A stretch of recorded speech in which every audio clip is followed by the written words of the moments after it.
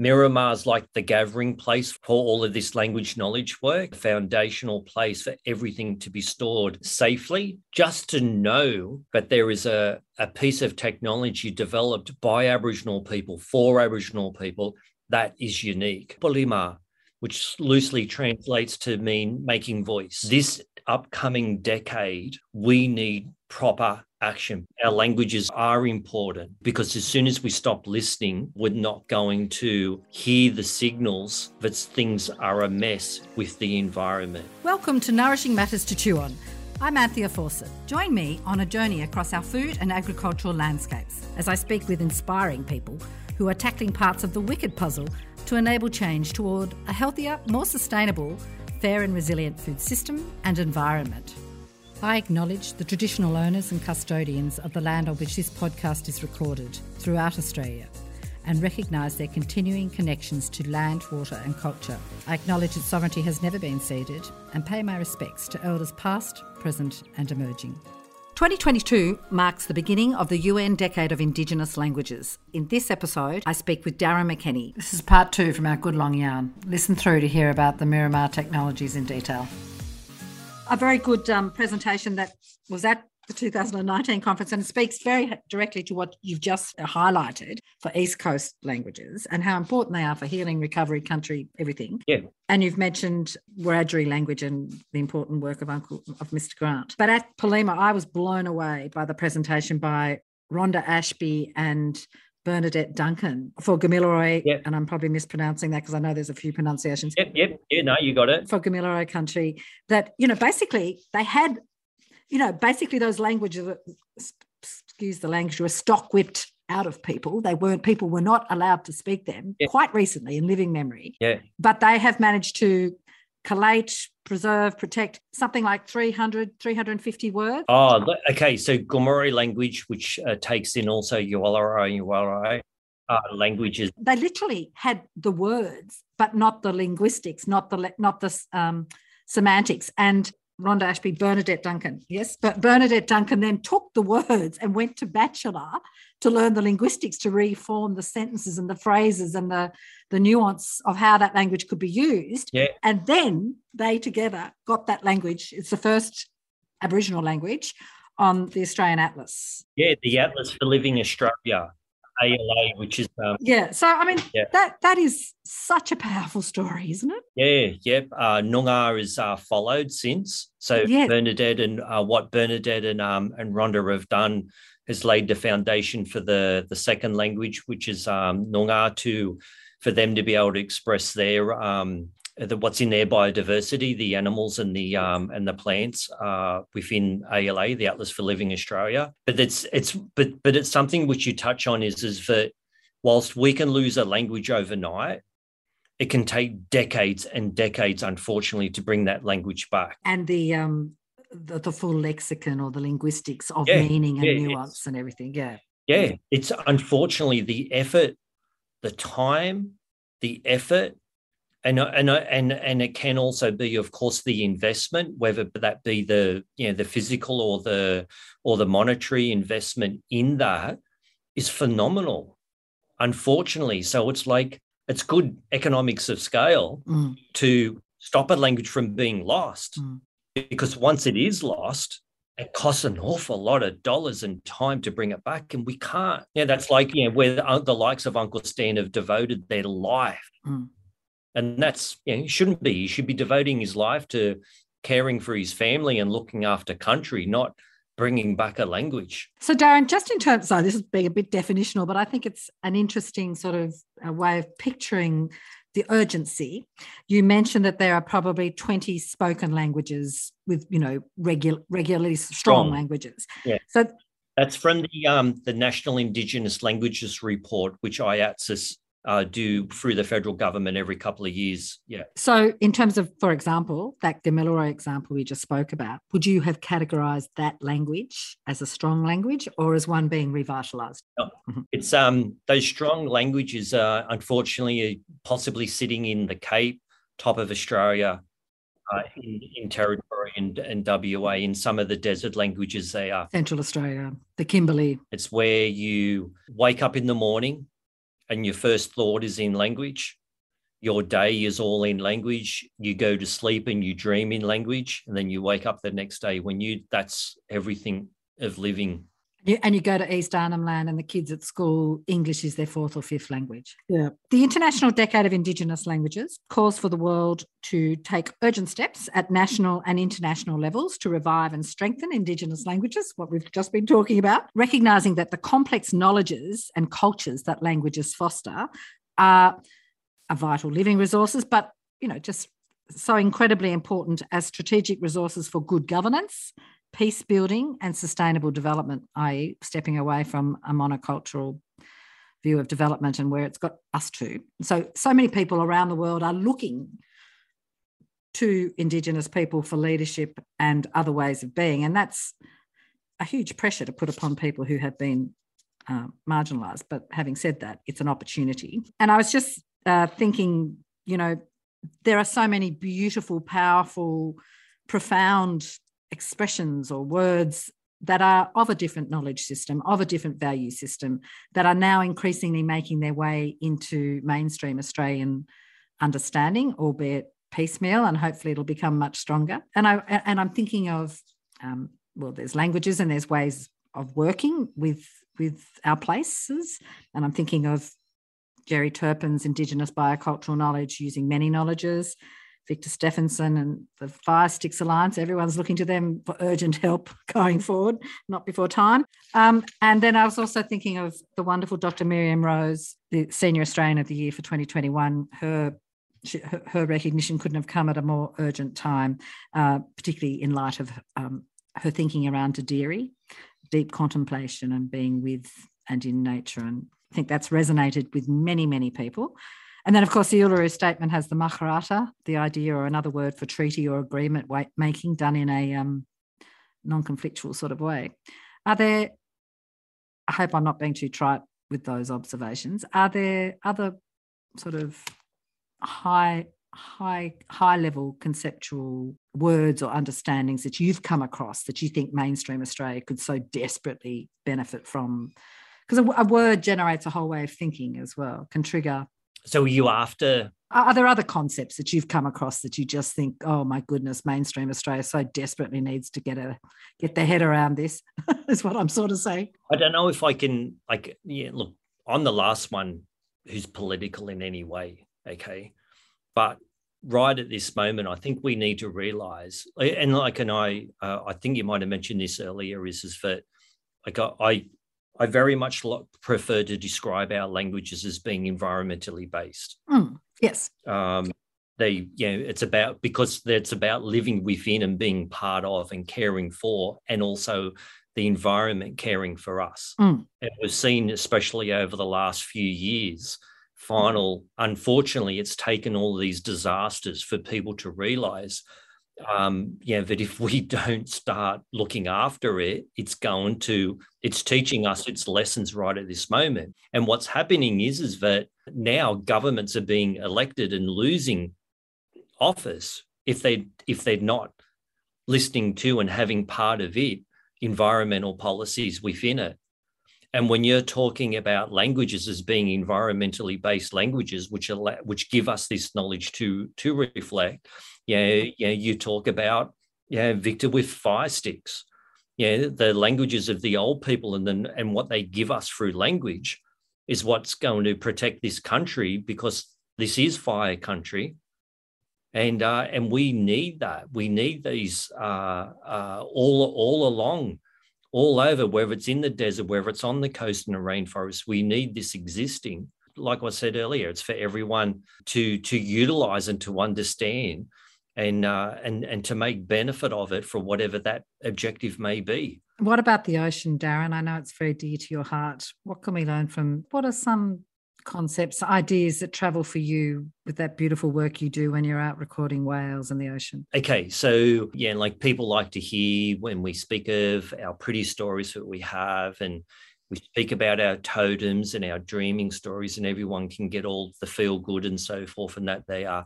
But what we do is that whilst our religions have their concepts and their belief systems and their characters within them, within Christianity and Catholicism and many other diverse religions from around the world, and that there we have ours.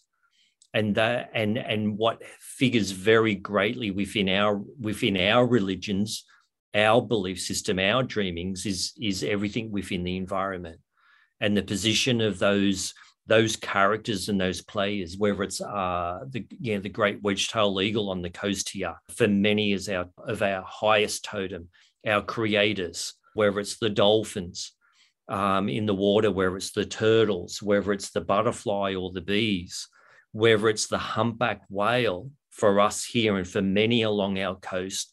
These are our ocean creators. These are living giants, dinosaurs swimming in our oceans today, they have a communication system which is far greater than far greater than possibly the majority of mammals on land. Our marine mammals, these whales, bring song and story and poem and conversation of relationships which exist through their languages, which of course you mentioned I love putting a hydrophone underwater and listening to, but our people have been listening to and learning from their songs and their languages and their communications and their conversations and bringing them on land, and they've been part of our story. The rhythms within their words, like what the birds sing on the tree, have been part of our ceremonies and our knowledge systems for eternity. And they need to continue to be, because the thing is that we can't stop listening. Because as soon as we stop listening, we're not going to hear the signals that things are a mess with the environment. And that's one thing which is possibly be happening because the environment tells us and teaches us. And if we stop listening, loss is occurring when we stop listening. And further damage is rushing at us. Yeah. Are you happy now to talk about the nitty-gritty, the technologies and how you help people and the services you offer? Yeah. So, Darren, helping elders, communities, groups, rangers record, recover language and culture and country visually and orally is central and is really key to what you do. And Miramar, its full title is the Miramar Aboriginal Language and Technology Centre. Technology is absolutely key to what you do. And First Peoples are incredibly nimble at mobilising apps and videos and mobile phones to record all sorts of things. Can we spend a bit of time? Can you describe what you and Miramar do and what you offer as a technology and training centre to First Peoples in Australia and overseas? Just sort of walk and talk us through the things that you do, because it's pretty incredible and people can enter into it on their language journey at various levels and then get very sophisticated depending on how long they travel with it. So, so go back to the translation of Miramar, loosely meaning to care for, to protect, to stop from loss. Okay. And when we started 20 years ago, so like technology can be as simple as pen and paper. Mm.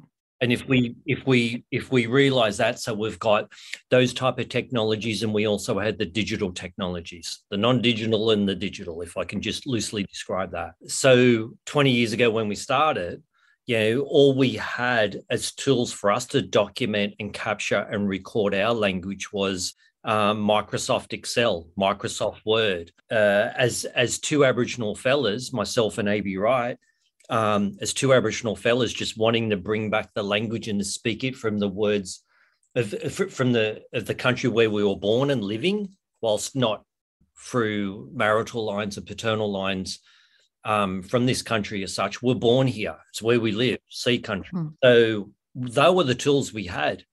And we found out that the academics and the linguists and the other researchers and so forth, they had all these weird, freaky, crazy computer programs.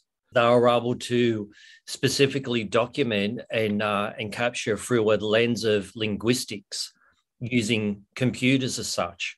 and gather what was necessary to them as such there. And what I found is that no one was doing this for Aboriginal people here in Australia, or very few were doing it for Native or Indigenous people around the world. I did come across who still exist today, thankfully, First Voices, which arose out of the First Peoples Cultural Council in British Columbia, Canada there. And they had developed and still do some amazing ways of documenting language, providing the tools and the technology to Native people. It's browser-based and as such there, and whilst it was amazing, it actually planted the seed for me to develop this concept of this tool, which we just happen to call Miramar.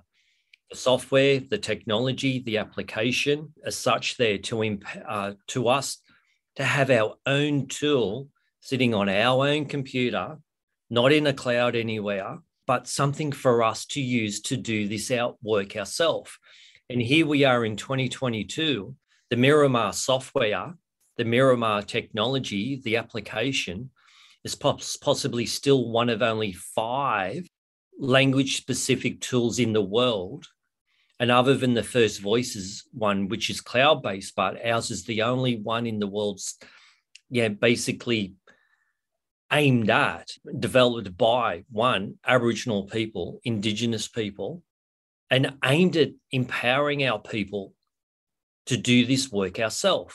These are our languages. These are our knowledges. And it is our business to be at the forefront of doing this. We need to be leading this and controlling this and continuing this, but have us in the position which, whatever reason Miramar allows us to do is once we're doing this and back at this forefront, we can then decide who we have relationship with and who we invite in to do this work and at what time they do and so forth there. And what it does is it allows economic return via the funding which we receive to have our people employed to do this, while the Miramar software itself doesn't do everything.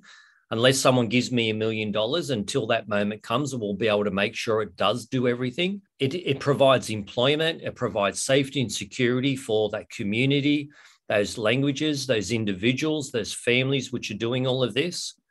And whilst it's not everything and it's not the be all and end all of this, just to know that there is a piece of technology developed by Aboriginal people for Aboriginal people that is unique. And to be used by Aboriginal people in ways that they feel comfortable and in charge of. Yeah. What we found was with the linguistic aimed and developed specific tools is that it wasn't easy. I was going bald. I was losing my hair, trying to learn and age very quickly and trying to learn. This is actually it's actually a pretty simple task we have to do. Document, save, disseminate our languages. And put protocols around it so it's not ripped off. Correct. And it's only us that can do that. And so we that's one of the things is that this can be easy. So let's make it easy. We make sure that the learning curve of using the Miramar software as an example is 30 minutes, you're up and going. You don't need me anymore. What is it? Tell me what I learned. So I'm a Luddite. As you can tell, here I am on Zoom. So what am I learning? I'm learning how to audio record, video. What am I learning? So that's one of the things is what's unique about the Miramar software amongst actually all of the applications around the world is that Miramar brings in heavy multimedia ability. So you can add your images, add your audio, add your video alongside of the written text, which we're now using with Roman symbols for our languages and our knowledges there. So it brings in all of those key formats to help digitize all of that in some context to set a foundation for all future activities then to happen. And build on over time, no doubt, as new formats and foundations. Yeah, it's the foundational work for whatever happens. So it's like Miramar's like the gathering place for all of it. for all of this language knowledge work. And then whether you use Miramar after or other technologies or other applications or other methods and whatnot, great, but you still need a foundational place for everything to be stored safely and using world best standards, which is one we're very adamant about, making sure that no one can question anything and everything in this work. And that's what it's acknowledged that it's acknowledged throughout Australia and used throughout Australia, the Torres Strait Islands, Tasmania, through Palawakani. Language is fully documented using Miramar behind the scenes. Up in the Torres Strait Islands, Asia, Indonesia, Papua New Guinea, China, Turkey, Thailand. Oh, no, it's incredible. There's a map on the Miramar website, everyone. Go and have a look at it. There are hundreds of places that have benefited from this software. It is incredible. Yeah. So when you say it's accredited, or I don't know, accredited, that's a horrible word, recognised, you mean in terms of the process, the technical process, but also the cultural process. Is that right? Yeah. Yep. Okay, so the Miramar software, technology and applications, multimedia, multi-purpose, process, technical training, recording, adding, enriching over time. And because time is of the essence, we need to make sure that the time in learning how to use Miramar and to get up and going needs to be easy and quick so you can get moving, because we don't have time to go off and do a course how to learn it. We don't have time to sit there and watch 10 hours of videos to start utilizing and enter your first record. None of that. This is like up and going straight away. It's got to be, and it's got to be empowering for both children and elders, anyone and everyone. Beautiful. Yeah, pragmatic and all about resilience and getting on with the job. So having said that, so I'm a 60-year-old elder in a remote New South Wales community, and me and my granddaughter have cottoned on to this, and we've done the training. What do you tell us to do first? Not tell us. What do you advise or suggest to me and my granddaughter we prioritise in terms of getting on with recording? Is it recording the old people? Is that the first step? Well, yes, wherever you find it, you don't delay. Whatever you find, whether you're sitting down at the local RSL or at the pub or at the park or whatever, and someone has spoken a word and you've scribbled it down on a paper napkin, there's the start of gathering that. It's where you just got to gather anything and everything into it. Yeah, but one of the first things we do is that I do try and get people to think about is that everyone's world is different. So like here in Newcastle, the environment, our world is different to Dubbo out in Wiradjuri country. It's different to Nambucca up on Gumbaynggirr country. It's different to Thursday Island up in the Torres Strait deserts. Everywhere is different. So one of the first things to do is actually looking at your world, and you bring in and make sure you represent your world through the word categories and the semantic domains, so that you can bring all your languages and knowledges together so that everything can be accessed, utilized and shared easily down the track there.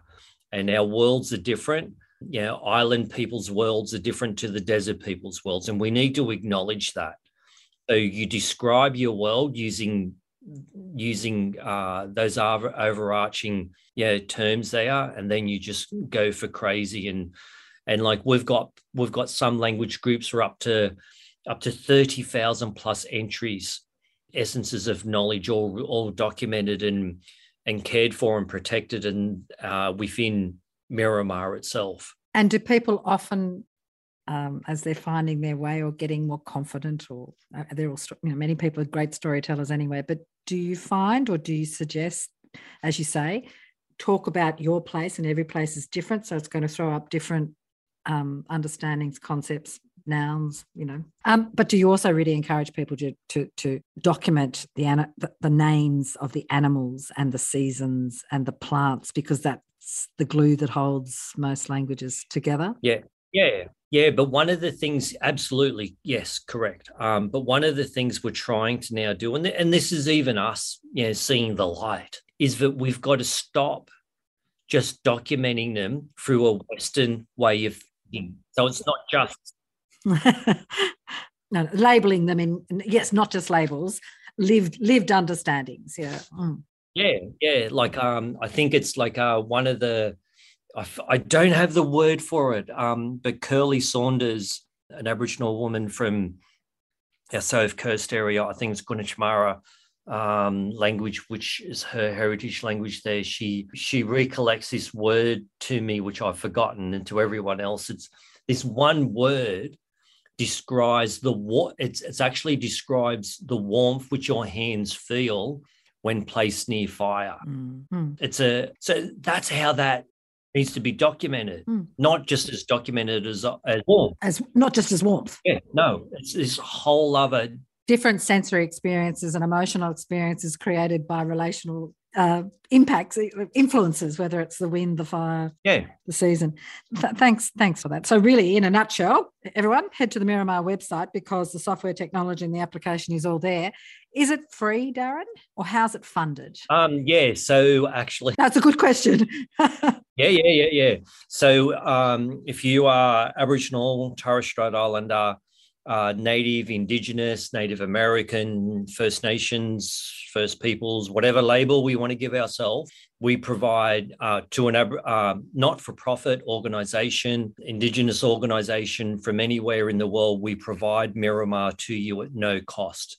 We sponsor you to receive the software and the support at no cost. Unfortunately, if you're a school, an education department, an organisation, a library, or whatever else, that's when we ask for a small bit of money to purchase the application. And we have not changed the price in over 17 years. Not a CPI increase or anything. It's still the exact same purchase price from then.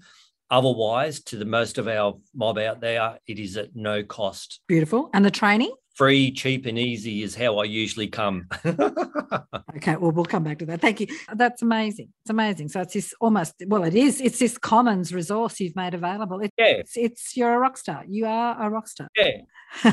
And the thing like Teams and Zoom has enabled training to happen. Yeah. Amazing. Yeah. Yes, freely. So much incredible. It is incredible. So there's a suite of things. And as you say, it's designed to be heavy multimedia enabling and empowering. You can add more and more to it as you go. And as technology changes, that's amazing. So it's not going to date. It's archivally sound as well. That means as well. I hope. I was going to ask you, I sat in on that incredible workshop that you and Jerry Turpin and others facilitated at Pollima. And this is just a nice example of, I suppose, one of the chunks that goes into the Miramar package. Mm-hmm. And that was a workshop that was all about mapping and caring for country through language. And what we literally did was get literate and hands-on with Google Maps to map your country. Yeah. So very important for all sorts of legal and other processes. Is that right? Is that right, Darren? So that's one example of the little chunks within the... Yeah, absolutely. I wanted to ask you, as we've just said, you work with many people, many organisations in Australia and internationally. It is just incredible, the reach of this software and what you've created and are delivering. Can you just sort of spell out, I suppose, the sorts of people, the sorts of communities that you work with, perhaps paint a bit of an overview where you find the bulk of your work ends up sort of landing? So in Australia, we have roughly 22 officially funded federal language centres, major language programs funded through federal level at through the Indigenous Language and Arts Program, administered through the Department of Office of the Arts or something or other. We have relationships, and I hope with, if not many, but all of those there. Yeah. Many of those utilise the Miramar software in some way, whether it's their primary resource for documenting language or whether it's a secondary for various reasons. It's their choice when and how they utilise it. Mm-hmm. So we can go from that upper level overarching language centre, language program activity, and that provides magnificent value for money back to that organisation and, of course, to the government funding, because it's actually employing our people to do this.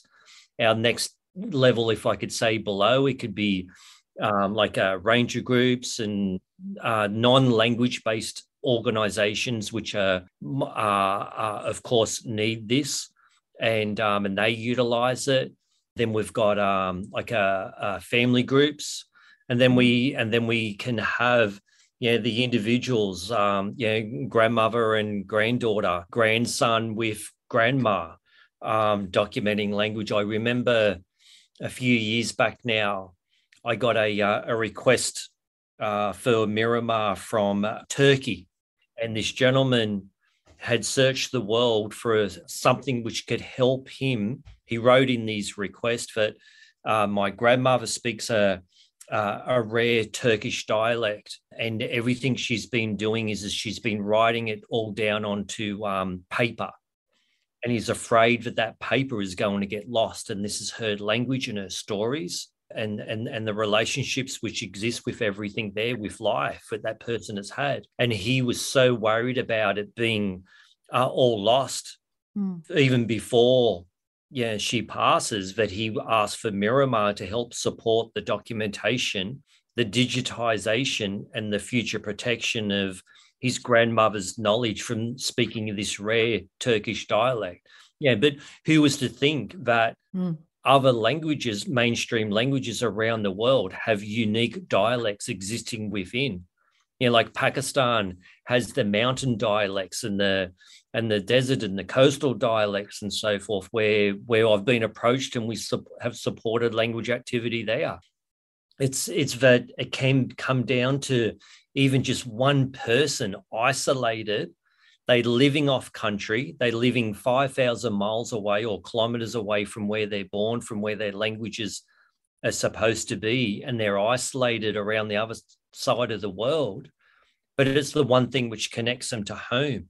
So they sit there at home and they need something to be able to document and capture and learn from. I've had and still have, I've worked with a Native American school called the Santa Fe Indian School in Santa Fe, New Mexico. And they, many years back, I think it's gone back to around 2008, 2009, they started a thing called the Young Ancestors Program. Oh, beautiful. These young children who were at Santa Fe Indian School, which is a boarding school, would go home on the weekends and back to their tribal reservation there and document their language mentor, which could be someone within their family who was a full speaker. They would document them speaking, asking specific questions, document all of this on a recorder, come back to the boarding school on the Monday, and during that week, they would upload and type those transcriptions of what they learned into Miramar. You can actually go onto YouTube and just type in Young Ancestors, and you'll come across a 10-minute video of them, and you'll see them sitting in, being interviewed and yarning about their experiences and so forth. And there's one scene there where there's some laptops on their desk in front of them, and sitting on their laptops is Miramar software, which is what they used. And it was back in, I think it was 2011 and 2015, we actually brought those students to Pulimar. They came to Pulimar in Brisbane when it was held in 2011.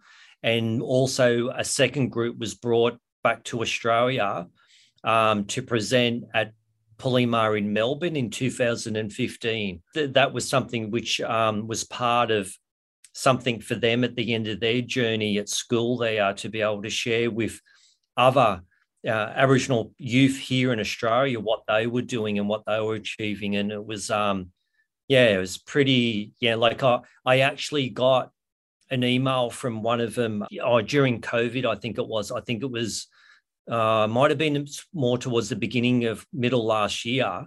And I got an email from one of them, and he said, "Oh, hi, Mr. Miramar. My name's such and such." I think it was Jeremy. He said, "I don't know if you remember, but you introduced me to Miramar. It was like 8 years ago. And I just want to tell you that even after we finished at school, I still continued to use Miramar every week to document my mother's language. And I'm just stuck at the moment. Can you help me, please? And we quickly helped him within 10 minutes, and he was back up and going. And this is someone, like I haven't heard from him for 6 years, but he's still using it every week. That's what matters. Oh my gosh, there's a model for a competition throughout the decade. Yeah. Get every young person to go and record become their own young ancestor. That is a really beautiful story and amazing. Yeah. Oh my goodness. As you say, it's online, so anyone can access it anytime once they've been given. But it doesn't sit online. So you obtain it from going to the website. When you download and install the application, it sits privately and securely on your own computer and does not need the internet to work. And that's also secure. Yeah. Alrighty. This is probably a dumb question, but I have to ask it, given the incredible global reach you've got. Is it presented in English? Yes, but you have the ability to sort of press translate this, so you can go into Spanish or Portuguese or. Oh no, not to translate this. So like if you have your traditional language. So like in South America, we're talking about that an Amazonian language will not be more than likely won't be translated to English. It will be translated possibly to Portuguese or Spanish if you're in Mexico. The big other language groups, Spanish, Mandarin. Yeah, so you can, so you can actually change your translation language to be any other language. Okay. But what the one I like is language to language, okay? So you're putting in, I'll use Wiradjuri as an example, you're putting in your Wiradjuri words, and your meanings and your understanding, your thinking is all being entered into it as well within Wiradjuri. That is like, there's the ultimate goal. So it's like, as an example, if I explain to you the English dictionary, the English entries, and all the meanings and the definitions are all in English. Why aren't our Aboriginal languages, those dictionaries, which have our English words, why aren't they fully transcribed or, presented where the meanings and the definitions are all within that Aboriginal language? There's your goal. Yeah, absolutely. And that's sort of what Rhonda and Bernadette's work is going to, isn't it? They're translating for the Atlas for Living Australia, ALA. That's right. Atlas for Living Australia, Gamilaroi language, first language to go on to that. And of course, that whole point about translation and who gets to translate and all the power that goes with it, the yield, the beautiful character in that, the grandfather who's writing the dictionary. So digressing. One last question, a few last questions. Darren, if I'm a ranger group or an Indigenous language centre who wants some in-person training, given there's you and who else within the team, what's the sort of waiting time?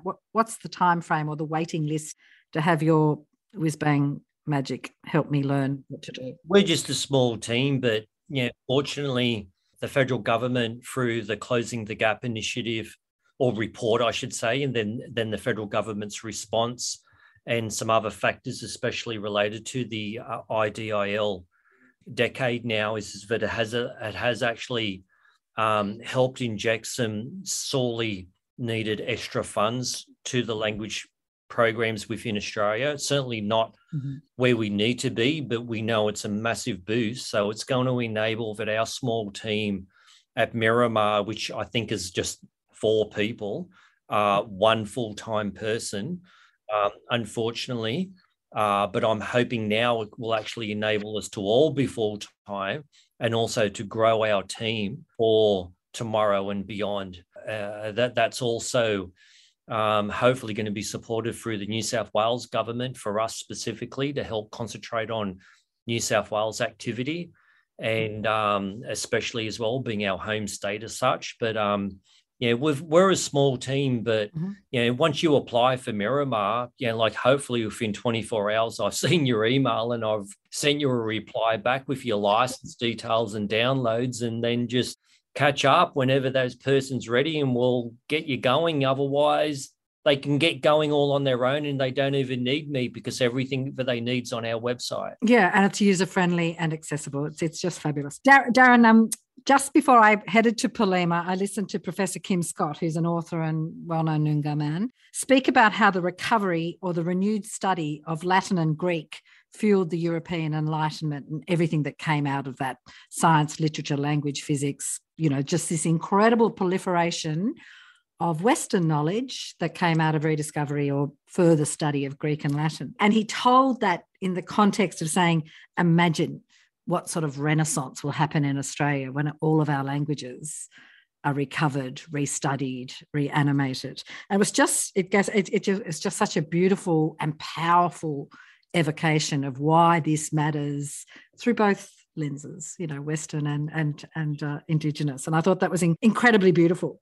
Yeah. So with that sort of, high-level helicopter ambition on, if I asked you, thinking blue sky, if you had an unlimited budget, time, people and capacity, what would be your 2 to 3 blue sky dreams or goals that you'd most like to work on or support to further protect and revitalise Australia's first languages? And I think we've spoken about a lot of them perhaps already, but what would be your top 2 or 3 blue sky, no budget constraints, no people constraints, big things you'd go for this decade to protect and revitalise Australia's first languages? Is this like a me personal and our organisation one, or is this like for languages overall? Like, it's you as the international leader as you are in this space.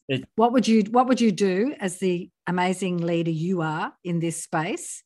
Wish for and aim for the revitalisation of languages in Australia generally, and perhaps also for Miramar. You can also put in a plug for Miramar there. What would you like? Yeah, we are a not-for-profit. Yes. Sorry, I'm not going to cry, Paul, but we, for many, the local fish and chip shop, works on a greater budget and turnover each year than what we do. And yet here we are saving some of the world's greatest knowledges. Yes. And one of the things that I know I sorely do need to do is that I do worry about the Miramar technology and software, in that if we don't, technology is changing every 3 months. We need to keep pace with not just technology changing, but also the needs and wants of the people who are saving their languages, who are sharing their languages, who are teaching and learning their languages. That is my biggest worry, that we can't keep pace with them. So like an architecture upgrade? This is architecture upgrade, but it's their wants and needs. Like they'll sit in Miramar and they'll enter all their place names of their country there. They'll add the GPS, the latitude and the longitude, and they want to, if they've got a second screen sitting next to them, they want to be able to click a button and see all of them appear on an amazing, beautiful map of country. And unfortunately, it's going to take them about 15 minutes and a dozen steps to get to that. So, but I do want to make it so that it's one click and one step and that it's there. That's a great example. That's a very tangible. Yeah, these are the things which people need. We want to be able to look at people. Everyone has a computer in their pocket. Everyone's got something far as powerful or more in their pocket. A laptop and a desktop computer is all sitting within our phones in our pockets. We don't use them as phones. They're computers. We rarely talk on them. Developing apps for these pocket computers, which we all love to have, phones, is expensive. It's extremely, extremely expensive. And the investment, like some of our languages only have 50, 200 living people from that who have the human right to be speaking their languages. Some of our languages have got 10, 15, 50,000 living people which have that right, that human right to be speaking and living through their languages. Now, if they go develop an app, I'm going to tell you, like it's going to, like a cheap app developer is going to charge 30 grand to make an app for them just to learn the body parts. That's ridiculous. I want to be able to make things cost effective and powerful and quick, because time's at the essence. So if we've got the skills, we've already got the planning, we've already got the dreams. Our people know what they want and know what they need. We just need that understanding and respect, and that the invisible word is just as valuable as that art piece which gets painted and placed on canvas and hung on a wall. Okay, so the performance, the song, the dance, the story which is told in front of an audience, the languages are just as important, and we need the same investment. And the thing is that I just would love to have it where we stop complaining that we don't have the ability to physically meet the demand, because it's one of the things which is happening at the moment with IDIL is that the demand for the 20 language programs, language centres in Australia is skyrocketing. Yeah, I was going to ask, are they developing apps, or is it too expensive for them too? Well, it's not for their, some do, some don't. But what I'm more referring to is that the phone calls and the emails and the community demand, whether it be the local or the wider Australian community, coming now to language centres and language programs around Australia. When I tell you that I've got a team of 4 and not all of us are full-time, we cannot meet the demand which is coming to us, and that's putting great strain and stress for us to be able to answer the phone calls, answer the emails, go out to the schools, go out to all the other places where we need to be to ensure our language services are servicing the needs and wants of wider Australia. And the language centres, is that right? Correct. The language centre, this is what happened with the International Year of Indigenous Languages, IYIL, and IDIL is of course now the start of it again, but is that we need to be able to provide a service, but we need to have the capacity to provide that service. And right at this moment, we don't. Like every language centre should have a team of 10, 15 people in it, no different to the medical centre in every community which exists out there, no different to all the land councils which have all of these other overarching Aboriginal organisations in Australia. It's the language centres which are the most poorly funded and the poorly supported, and the ones which, not saying that others don't work as hard, but we work our butts off. I worry about the collapse of these because we don't have the capacity to meet the demand. And if we miss this chance of success and succeeding in having our languages placed solidly in Australia where they should be, at the position which they need to be, we're going to fall over. Darren, there's a very good proposal there for some very serious fundraising efforts. I think they're really compelling, coherent, important, not so blue sky, but very urgent needs. So thank you for that. Let's keep talking about that. On the back of that, Tell me about how's planning for Pollima 2023 going? Is that still going ahead in Darwin in 23? Yes, correct. So it's exciting. We'll start our full-on planning of it within the next couple of months. 1 year, when we hit around the 1 year out mark, is when we start to roll through our process of organising the conference physically. But we are excited that it's going to hopefully be, of course, well, it is. It's going back to Darwin and going to be at the Darwin Convention Centre and supported through the federal government and through the Northern Territory government as a starting point, as well as others which are expressing huge interest in the event. One of the things is that the Pollima conference has had this long name of the Pollima National Indigenous Language Technology Conference. Yes. We're going to shorten it even more. So in 2019, we took the word national out, and I want to take a few words more out, and I would just love it to possibly be referenced towards hopefully just the Pollima Indigenous Language Conference, and simplify it a bit more there, But you haven't asked what the word Pulima means. The conference was first held in Newcastle on Awabakal country there, and we searched the language which we had found, and we found this phrase, Pulima, which loosely translates to mean making voice. Yes. And that's what it's all about, is coming together, because no matter where we are in the country, wherever we are in the world, we just want to make voice once again. That's pretty simple. And that there, but so it'll start moving, and pretty soon. It's a massive task to run this conference with over 600 people last time, and Jerry, of course, kicking off as our keynote speaker. Who thought we were going to hear a plant man talk about at our language conference? Because normally it's usually a linguist up front talking first, so we reversed it all, but it's showing the importance of our languages and linguistics in what they need to do to save our languages, because our environment and everything within it, whether it's health for our people, whether it's song for our music people, whether it's our own scientists in the water or on the land, we all need our languages.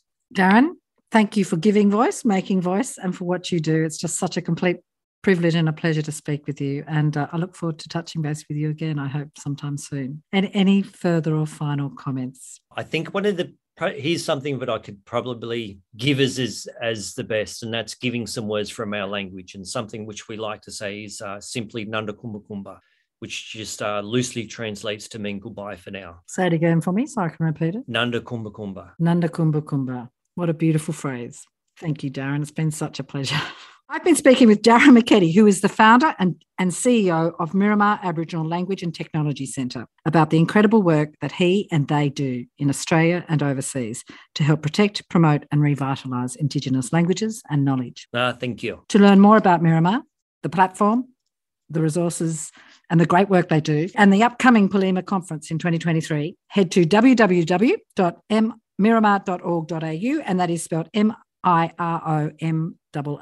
And as Darren very modestly said, they're a not-for-profit organisation, and he has given 3 fantastic blue sky visions, needs, wants to get behind, and you can get in touch with him to find out more about how to do that. Thanks so much, Darren. Thank you.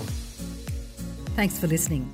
To listen to more episodes of Nourishing Matters to Chew On, head to Foodswell's podcast page at foodswell.org.au/nourishing, or subscribe wherever you get your podcasts. And stay in touch via Instagram at nourishing_matters and on Facebook at Nourishing Matters to Chew On. If you like what you hear and would like to support us, give us a rating and a review in your favourite podcast app so other people can find us too.